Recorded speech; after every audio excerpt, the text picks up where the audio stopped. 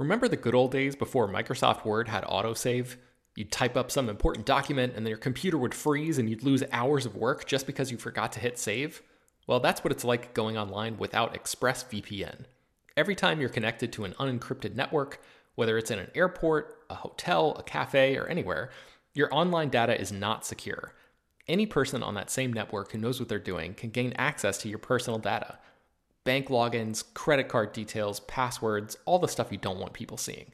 Unfortunately, hacking has become much easier than it used to be. People don't even have to be exceptionally skilled to do it, and there's a lot of money to be made by selling your information on the dark web. ExpressVPN stops hackers from stealing your data by creating a secure, encrypted tunnel between your device and the internet. It's incredibly easy to use. Once the app is running, you literally click one button to get protected. And it works on your phone, laptop, tablet, and more, so you can stay protected on the go. I've been using ExpressVPN for a little while now, and I can rest easy knowing my info is safe and secure. I've heard horror stories of people who've been hacked, and it sounds like a massive pain to try to get any resolution in the aftermath, so I am not interested in finding out what that process is like. Secure your online data today by visiting expressvpn.com/film.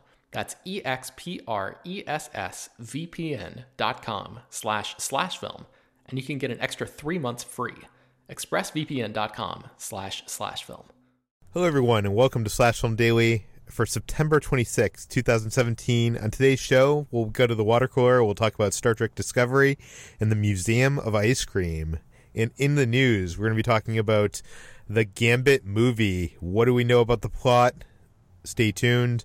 We'll also be talking about the possibility of Quentin Tarantino directing a Star Trek movie. And in addition to that, in our feature presentation, Jacob Hall comes on to talk about the best movies he's seen in the first half of Fantastic Fest 2017.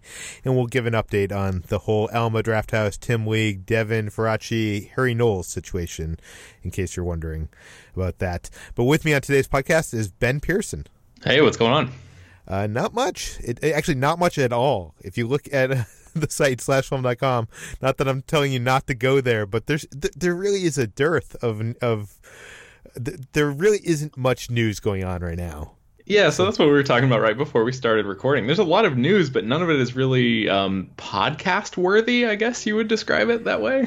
Yeah, it's actually, there's a lot of trailers you can go watch, and there's a lot of things to read about, but they're not very discussion worthy. Yeah. But before we get into that, let's stop over here by the water cooler and talk about what we've been doing.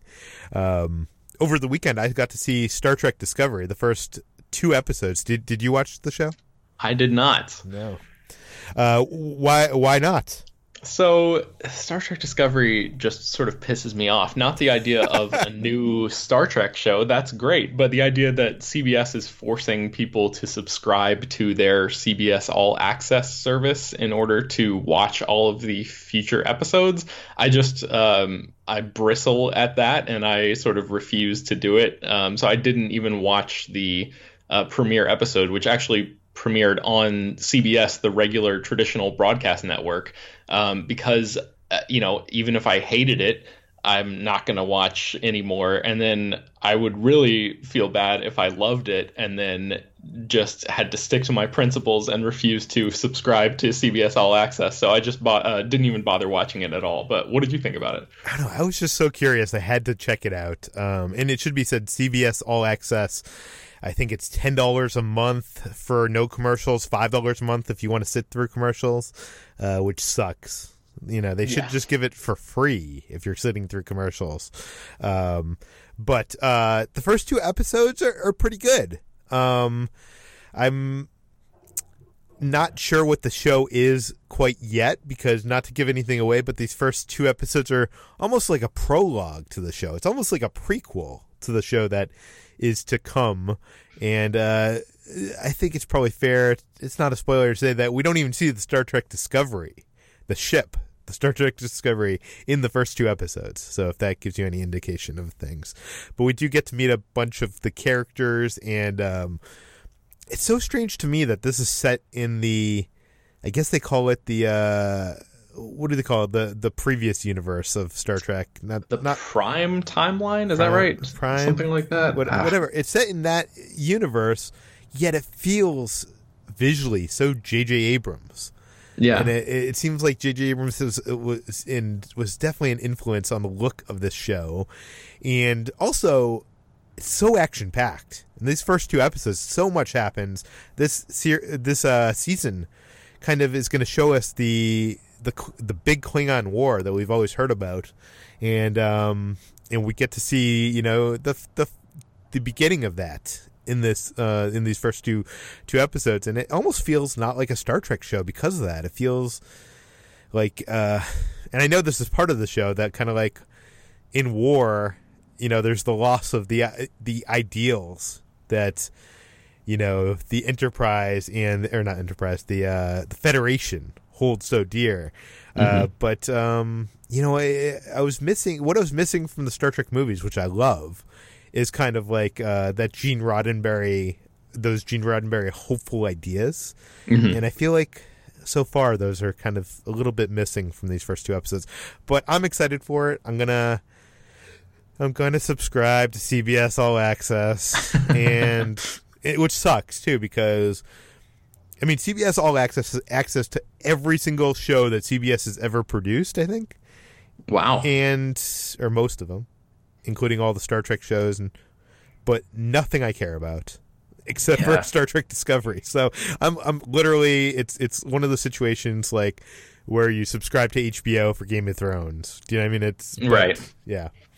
So, but it's still. I wish, my girlfriend Kitra during the show said that she wished this was produced by like Netflix or something. It still looks like Star Trek always looked like kind of like a low budget TV show, and this does look better. It does have some CG. The CG budget is much higher than any of the previous shows, I think, but it still looks and feels like a CBS show, even though it is serialized. So I think I heard that each episode costs like $8 million to make or something, which makes it like one of the most expensive shows on TV or on a streaming service. Yeah. So I heard from a lot of people who watched it last night that the VFX looked pretty good. I'm wondering from you, Brian Fuller, who's the showrunner behind Hannibal, and he's working on American Gods. He sort of came in and like broke the outline for the first season. He was going to be the showrunner for this, and then ended up stepping away and moving over to American Gods full time. So I think he wrote the pilot and was like sort of largely responsible for getting the show like up and running in its beginning stages. I wonder, did you feel any Brian Fuller influence in what you saw in those first 2 episodes, and are you worried about the show being able to sustain its quality over the first season? I don't know. That's a tough question. I don't know if I felt Brian Fuller's influence. I felt more of J.J. Abrams. Alex Kurtzman is a producer. I felt his influence. I don't know. I feel like from everything, when we saw Brian Fuller at Comic-Con, he was talking about the hopefulness of this, and it's called Star Trek Discovery, which is such a hopeful name. And so far, it's been kind of war and grim, and the Klingons look stupid, and it seems like they wanted to like, we need something like Game of Thrones. Let's do Game of Thrones, but with Klingons. Yeah. So there's all these different houses of Klingons, and we're getting to see kind of a peek into that culture, which is interesting, but it seems very obvious what they're trying to do here. That might sound like I don't like the show. I really enjoyed the first 2 episodes, and I'm looking forward to seeing where it goes next. But I'm not quite sold completely. I mean, I guess I am, because I pressed the button and I ordered CBS All Access. So yeah. All right. So what have you been up to this weekend? I went to the Museum of Ice Cream, which is in downtown Los Angeles. That might sound like some sort of, highfalutin thing where you actually learn about the history of how ice cream is made. It's none of that, really. It's basically just an Instagram hotspot, for lack of a better term. It's like an abandoned warehouse that these people have come in and set up to basically just be a bunch of rooms that have like insane wallpaper and sort of like art installations and stuff that are all themed around different types of ice cream and different colors, and it's all super bright and crazy. And they actually give you ice cream while you're there, and that's a big part of the reason why I wanted to go, is because I love ice cream so much.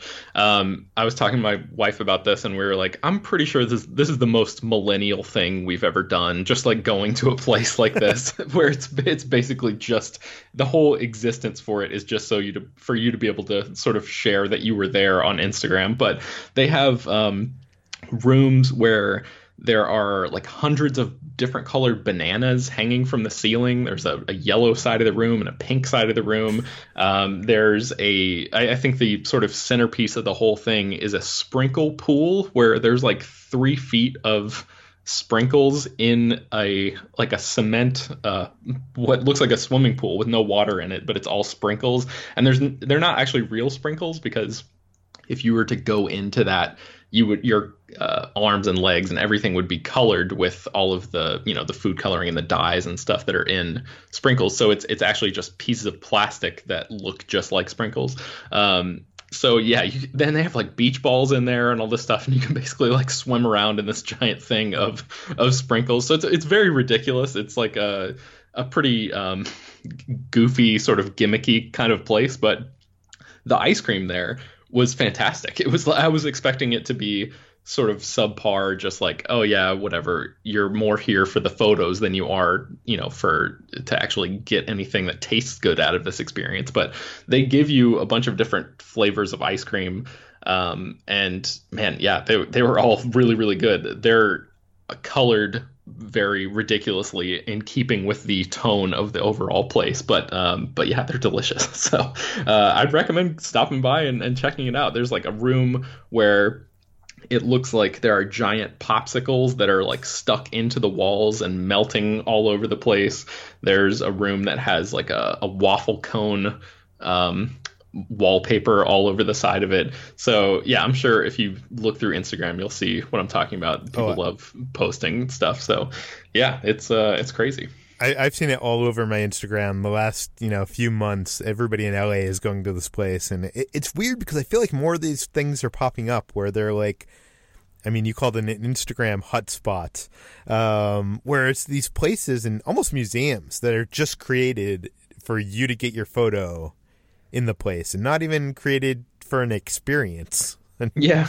And I should say that I feel like maybe a little hypocritical, because one of the times I was on this podcast talking to you about, I went to another museum in downtown LA, and it was for I was talking about the Infinity Room at the I don't even remember the name of the Broad. Yes, the Broad Museum. Yeah, they had the Infinity Room, and that was like people were waiting in line for hours and hours, and you could only be in there for 45 seconds, or like 45 seconds to a minute. And I was talking about how insane that was to me, that people would wait all that time just to go in there and take a picture of themselves. This is sort of the same thing, kind of, but the difference is you can spend as long as you want in here, and you're not limited to, it's like going on a roller coaster ride or something, where even those are like, they last 90 seconds, a couple minutes, 3 minutes or whatever.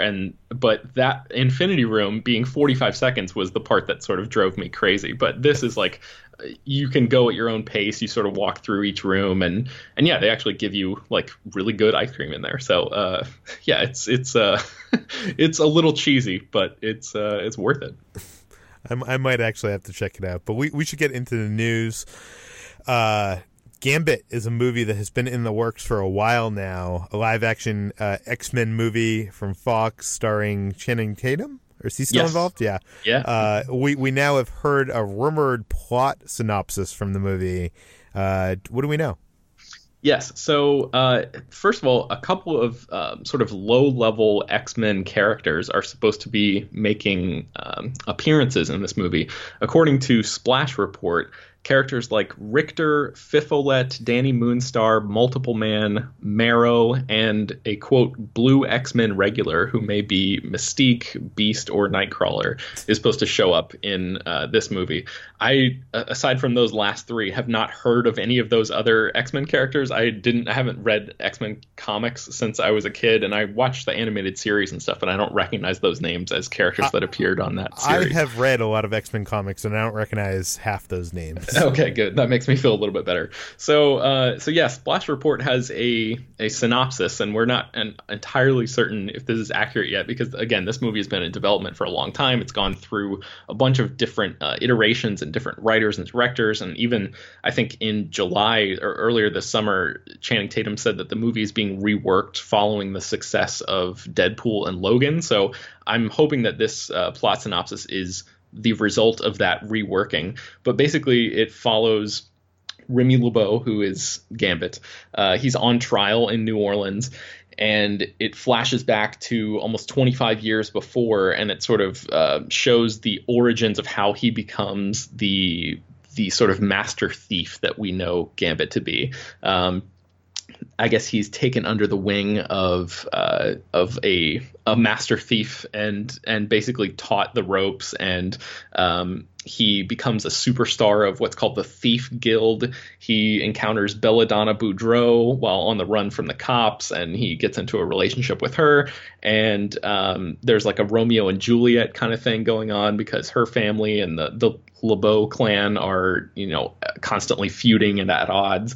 And then there's supposed to be a big heist that goes on where Gambit sort of recruits a lot of these different people to get everything together and pull off this ultimate heist. And then, basically there's like a $40 million heist at stake with Mr. Sinister as the backer, basically the mysterious employer behind this whole thing. So that's essentially what we know. You can read a little bit more specifics on the article at Slash Film. But Peter, what do you think about a Gambit movie? I know this has been in the works for a while. Do you think this is something that has some potential?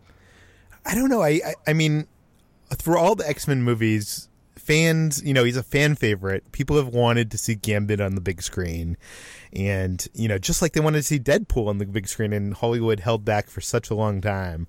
I just feel like they should introduce him in one of these X-Men First Class Universe movies before, giving this prequel movie or, this origin story. I feel like introduce him as, the full-fledged, cool Gambit, and then let's go back and find out how it happened.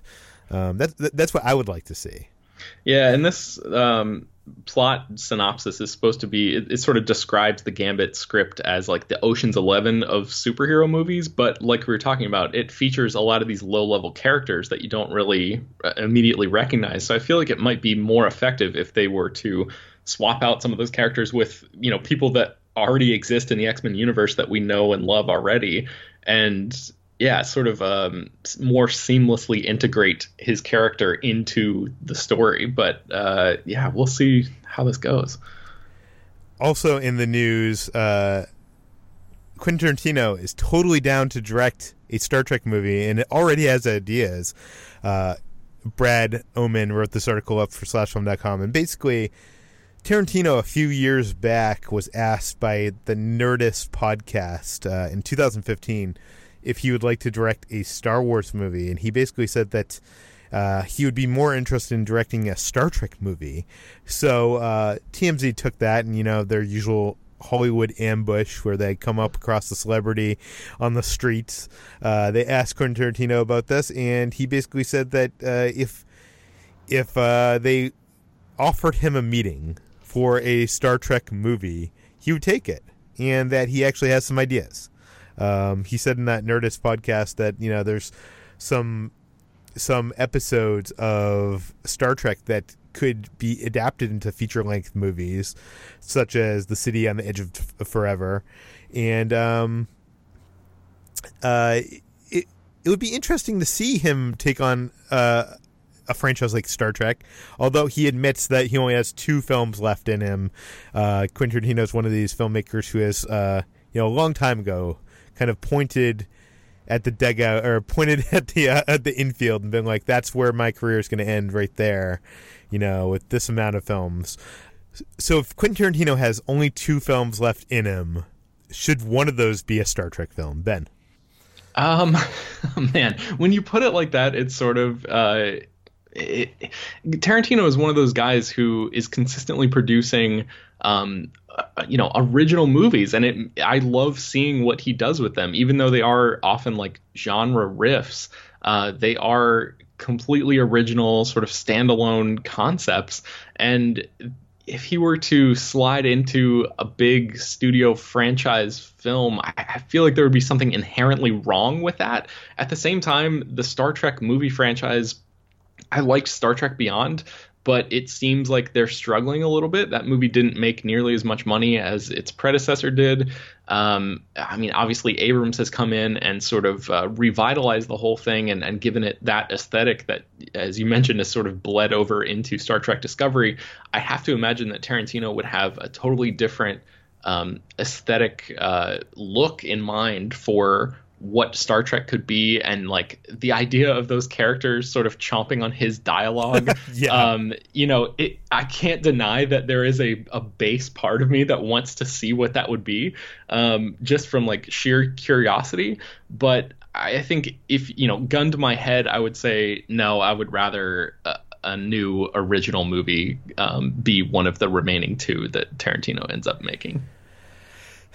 Sadly, I think I would have to agree with you, although I wish we could see a universe, the alternate dimension where Quentin Tarantino made a Star Trek movie. I wish I could, gain access to that screening room and watch that movie once just to see what that would be like, and what that would look like and what that would feel like. I would just love to see Quentin Tarantino be given a huge budget to do crazy ass shit. Yeah. Although I imagine his Star Trek movie would probably be kind of like a bottle episode of the TV series where all the people are stuck in one location or something. Kind of like his earlier films. So, I wonder if maybe he would consider, if Paramount is serious and they, hear us talking about this and they hear, see all these articles about Tarantino making a Star Trek movie, if they're like, hey, let's take him up on this. If all of the, stars align, I wonder if Tarantino would consider this as like an anomaly and not count it as one of his two remaining movies. I wonder if when he says, oh, I have 10 movies, in me as a filmmaker, if that means 10 original movies, 10, completely Tarantino films. And this would just be sort of icing on the cake. I wonder what he would think about that if Paramount really took it seriously. Well, we'll just have to see. I assume that nothing's going to come of this, but it's an interesting fantasy to imagine what a Quentin Tarantino Star Trek film would be. And that does it for the news. Ben, where can we find more of your work online? You can find me at slashfilm.com and on Twitter at twitter.com/benpears. And for our feature presentation today, we have Slash Film managing editor Jacob Hall. How's it going, Jacob? It's going pretty well. I'm recording from the top of the Alamo Drafthouse Self Lamar parking garage because it's the only place where it's quiet. Yes, you've been 5 days into Fantastic Fest, which is what we're here to talk to you about. But before we get into that, we should probably give an update on this whole Alamo Drafthouse, Devin Faraci, and now it has turned into the Harry Knowles situation. So, we've talked about this previously on Slash Film Daily. I'll give you a minimal recap. And what has happened is a year ago, a blogger named Devin Faraci was accused of sexual assaulting a woman, I think a while ago, like a decade prior. And basically the situation resulted in him leaving his job as the editor of Birth Movies Death, a movie blog owned and operated by Alamo Drafthouse and a guy named Tim League. We recently just found out that Devin Faraci, this blogger, has been working for the Alamo Drafthouse under secret. When the Fantastic Fest program came out, he was credited as writing some of the blurbs.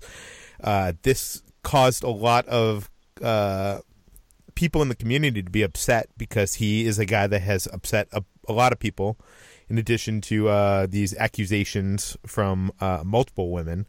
Tim Lake came out to his defense saying that he deserved a second chance, and the community was more upset over that, and that resulted in Tim League and Devin Faraci actually parting ways a second time.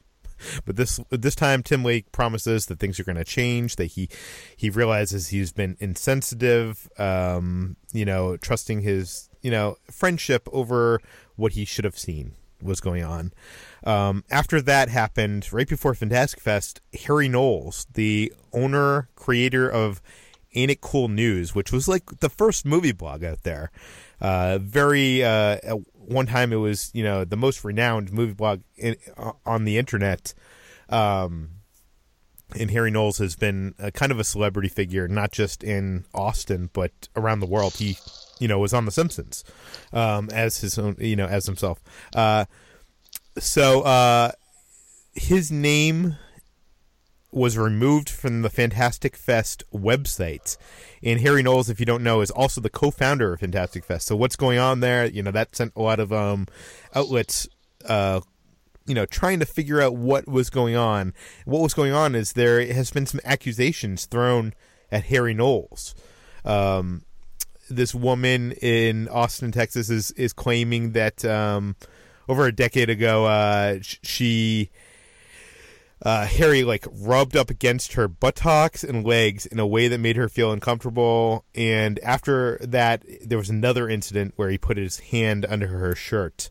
Harry has denied these allegations, but some other allegations have come out from across the Austin film community.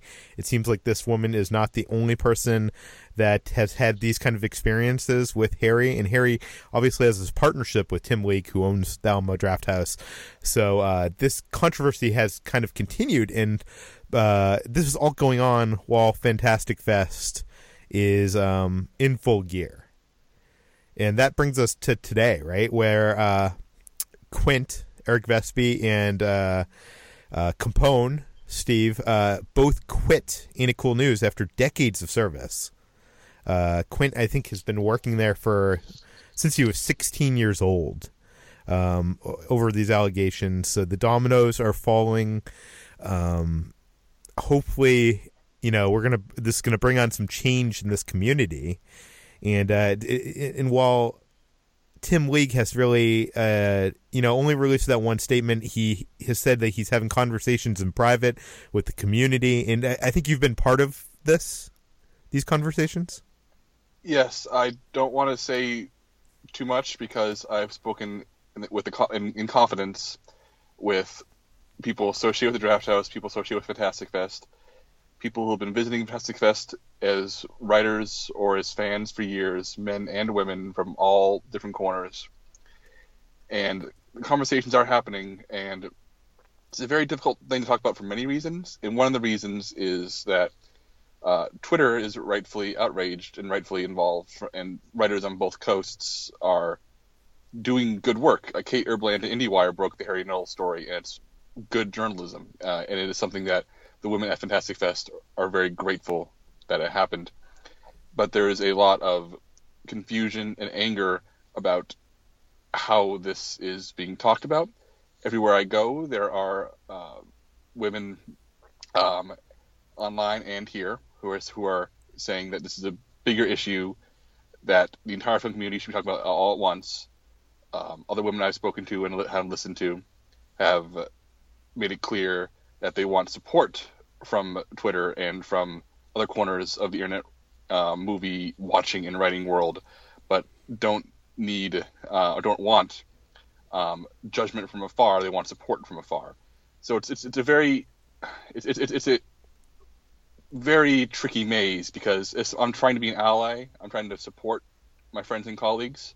I'm trying to listen. I spent much of this week between screenings listening to women, listening to their stories, and trying to figure out how I can be a better ally, a better friend, and a better colleague. Yeah. And I feel like the internet has a habit of making tricky situations binary, and this is the definition of a tricky situation. So all I can do. What do you mean you can't talk about this in 140 characters? No, as you can hear from my rambling, I'm trying to hedge my conversation, because I don't even want to talk about who I've spoken with because I spoke in confidence. Yeah. I can say that. You know what? Before you get to that, we should say, I want to paint a better picture of this because a lot of people listening to this, especially, outside of Austin and around the world, probably don't understand the situation as much. The Alamo Drafthouse is not just a movie theater in Austin, but it is, community. It's a very fanatical community of film fans, and Harry Knowles is not just, a guy that runs a website in Austin. He's in many ways like the figurehead of this community, and for many years he's been kind of in a place of power in this community, so much so that like one of the ladies that made this accusation on Twitter admitted that she only unfollowed him now, even though he sent her these very gross DMs, or supposedly sent her these very gross DMs months and months ago. And that just goes to show you that she was afraid to not only say anything but to unfollow him. And these are two leaders of the community that are they're not just part of this community, but they're a big cornerstone of this community, and it sets kind of the atmosphere for the community, right? That's true. I was never friendly with Harry, but I have been friendly with Tim League. As I've said in the podcast before, we don't hang out at his house, but I've been to his annual Christmas parties. He helped me arrange my marriage proposal at the Alamo Drafthouse. It's really hard to be a movie fan in Austin and not have some kind of feelings about Tim League and the Drafthouse. It is very central to the community, and that's why it hurts so much, and that's why the conversations here have been very nuanced and very personal and involved a lot of quiet back and forth in the corners of the festival as opposed to yelling on Twitter. Because yelling on Twitter gets stuff done, and people should be angry, and they should be allowed to talk about this, and they should have an opinion. But I feel like the real work, the real change, if it's going to happen, is happening here in the conversations where I've been learning about what's been going on behind the scenes, what's being done, what's being set in motion, things I can't talk about. I've been asked by people close to the festival and to the Drafthouse my opinion on certain things. I've given it. I have done my best to relay my feelings responsibly in a way that I think reflects both myself and Slash Film. Like I said, right now it's such a incredibly screwed situation where a lot of collateral damage is happening. Like there are programmers in Fantastic Fest who are just trying to run a good film festival and aren't prepared to field these questions, and it's just a case where it's such a mess. And I'm trying to navigate this and trying to treat it responsibly as best as I can. And that just means for me to listen, to respond responsibly, and to believe people when they say things are going wrong. I really hope that the people listening from afar understand that it's very difficult in Austin to just suddenly swear off the community you've been a part of for me for a decade, when I would much rather people like myself even are educated and learn and help rebuild as opposed to write it off. And that's why I'm being careful, because I say if people have been making the wrong decisions, they should be dealt with accordingly. But I'm not going to let my community down. I'm not going to let the women who I've been attending Fantastic Fest with for a decade down. There are men and women I've met at this festival who are incredible, who I've known for years, and I know that we are prepared to fight to save our community and fight to reshape our community and fight to change it for the better.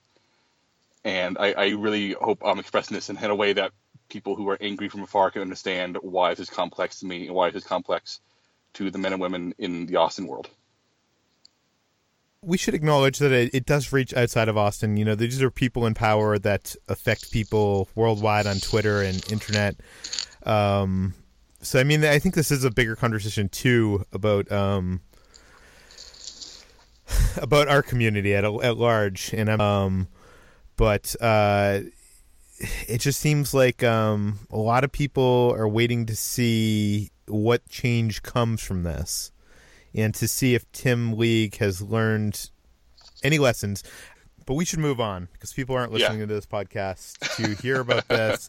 They want to hear about the films you saw at Fantastic Fest. So the first half of the fest is over, I think. The first half, yes, it's day 5 as I'm talking to you right now. It's Monday afternoon.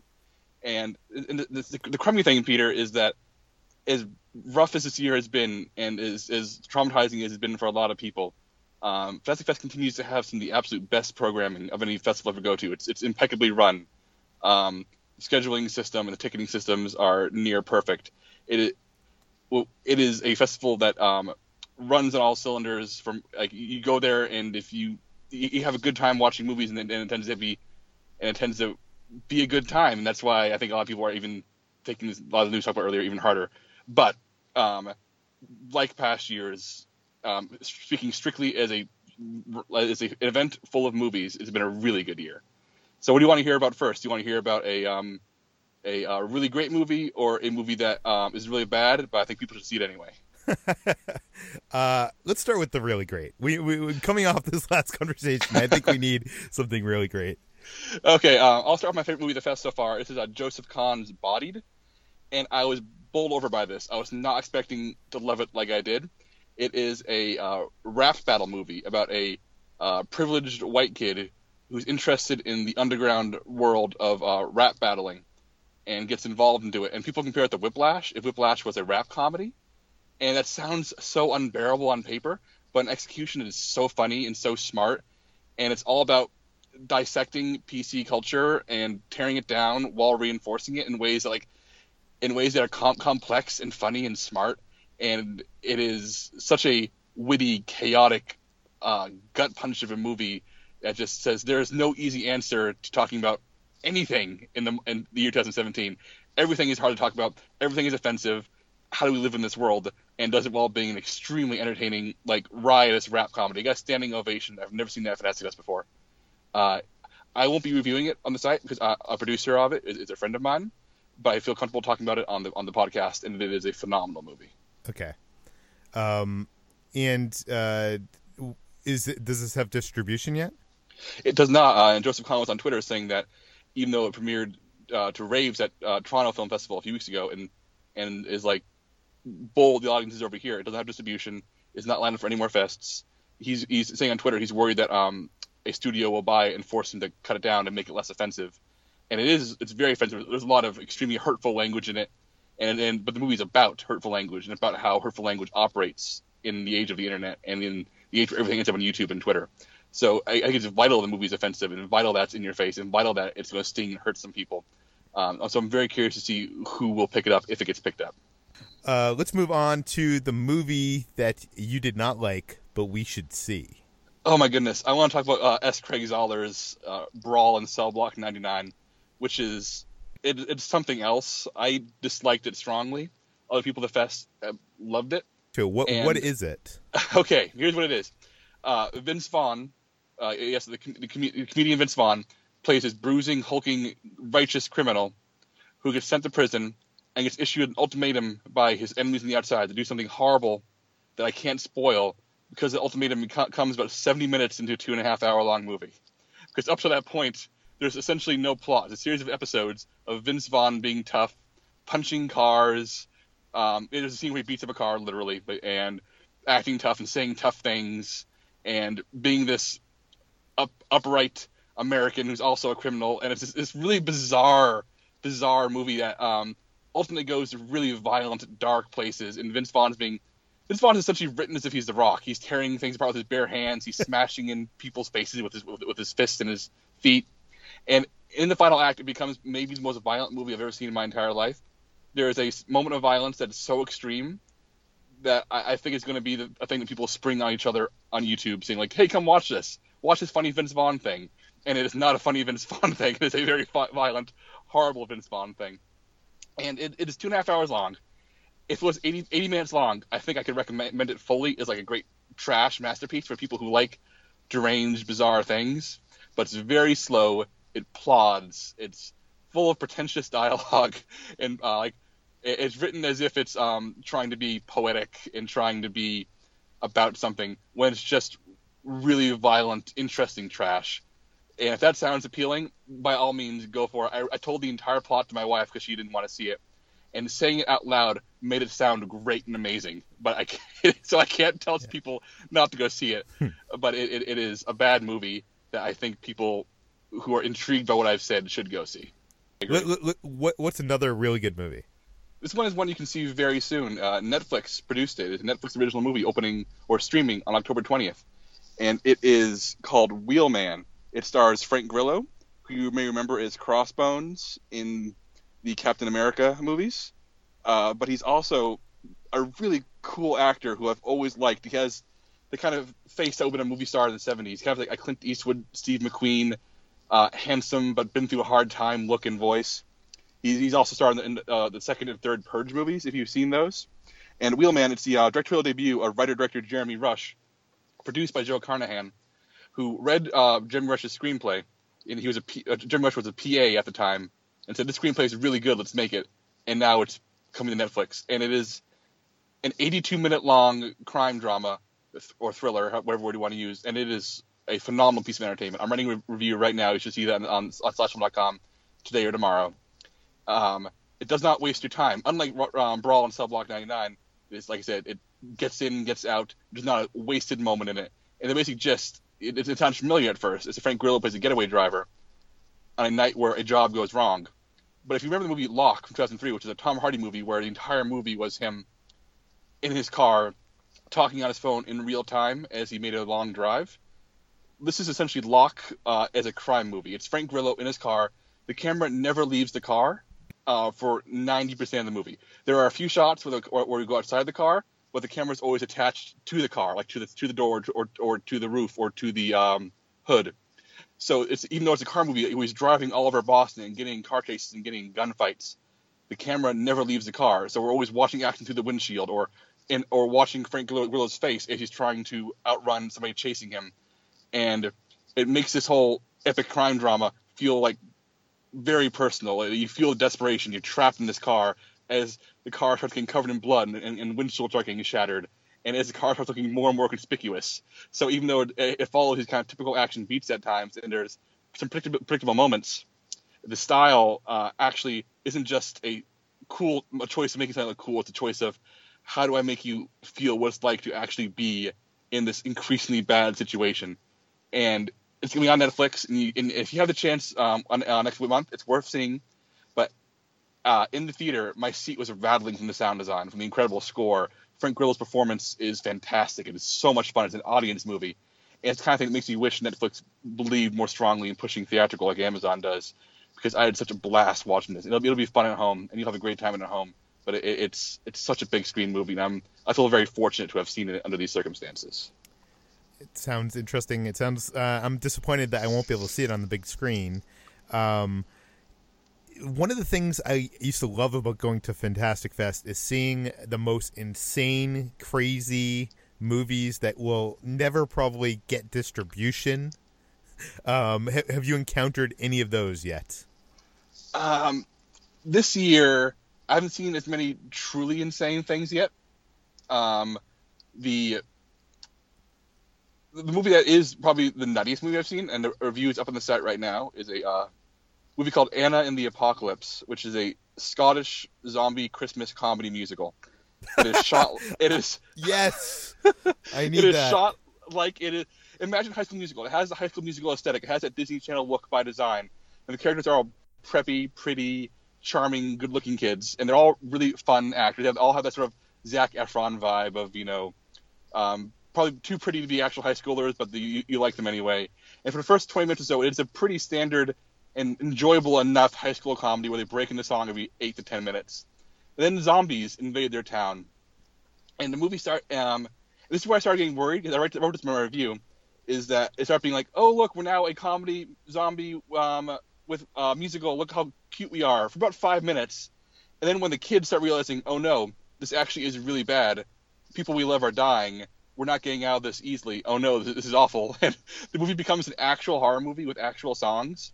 and I appreciate this because the best musicals for my money are the ones that say, we're breaking the song not because it's a joke, but because we're expressing emotions that are so extreme they can only be sung.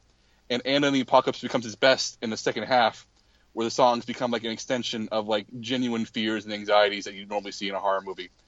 And it's a really fun, charming, nice movie, and it's really inclusive. In fact, this has been the weird trend of FestFest this year, is that there's been a lot of really LGBTQ-friendly movies, a lot of queer movies, a lot of movies where women are taking control of their existence. So by accident, I feel like Fantastic Fest programming feels like a weird reaction to a lot of things that are happening in real life. And Anna and the Apocalypse is one of the movies that's following that trend. And I hope something picks it up. I can't imagine it will be unavailable forever. It's too weird. People liked it too much at the fest. I hope people get to see it. That's one reason why I made sure I reviewed it first, because people are going to see Wheelman. It's coming to Netflix, but Anna and the Apocalypse deserves the spotlight. Yeah, I definitely want to check that out. Well, I will let you get back to Fantastic Fest, and we'll have you on after this whole festival has wrapped to give the other films that you have seen a chance to shine to all those people out there who might not have these films on their radar. So, yeah, and I'll be back in a few days. Of course, you can follow me on Twitter, Jacob S. Hall, for real-time updates for things that I'm seeing, and reviews will be trickling out on the Slash Film throughout the week, so look for those too.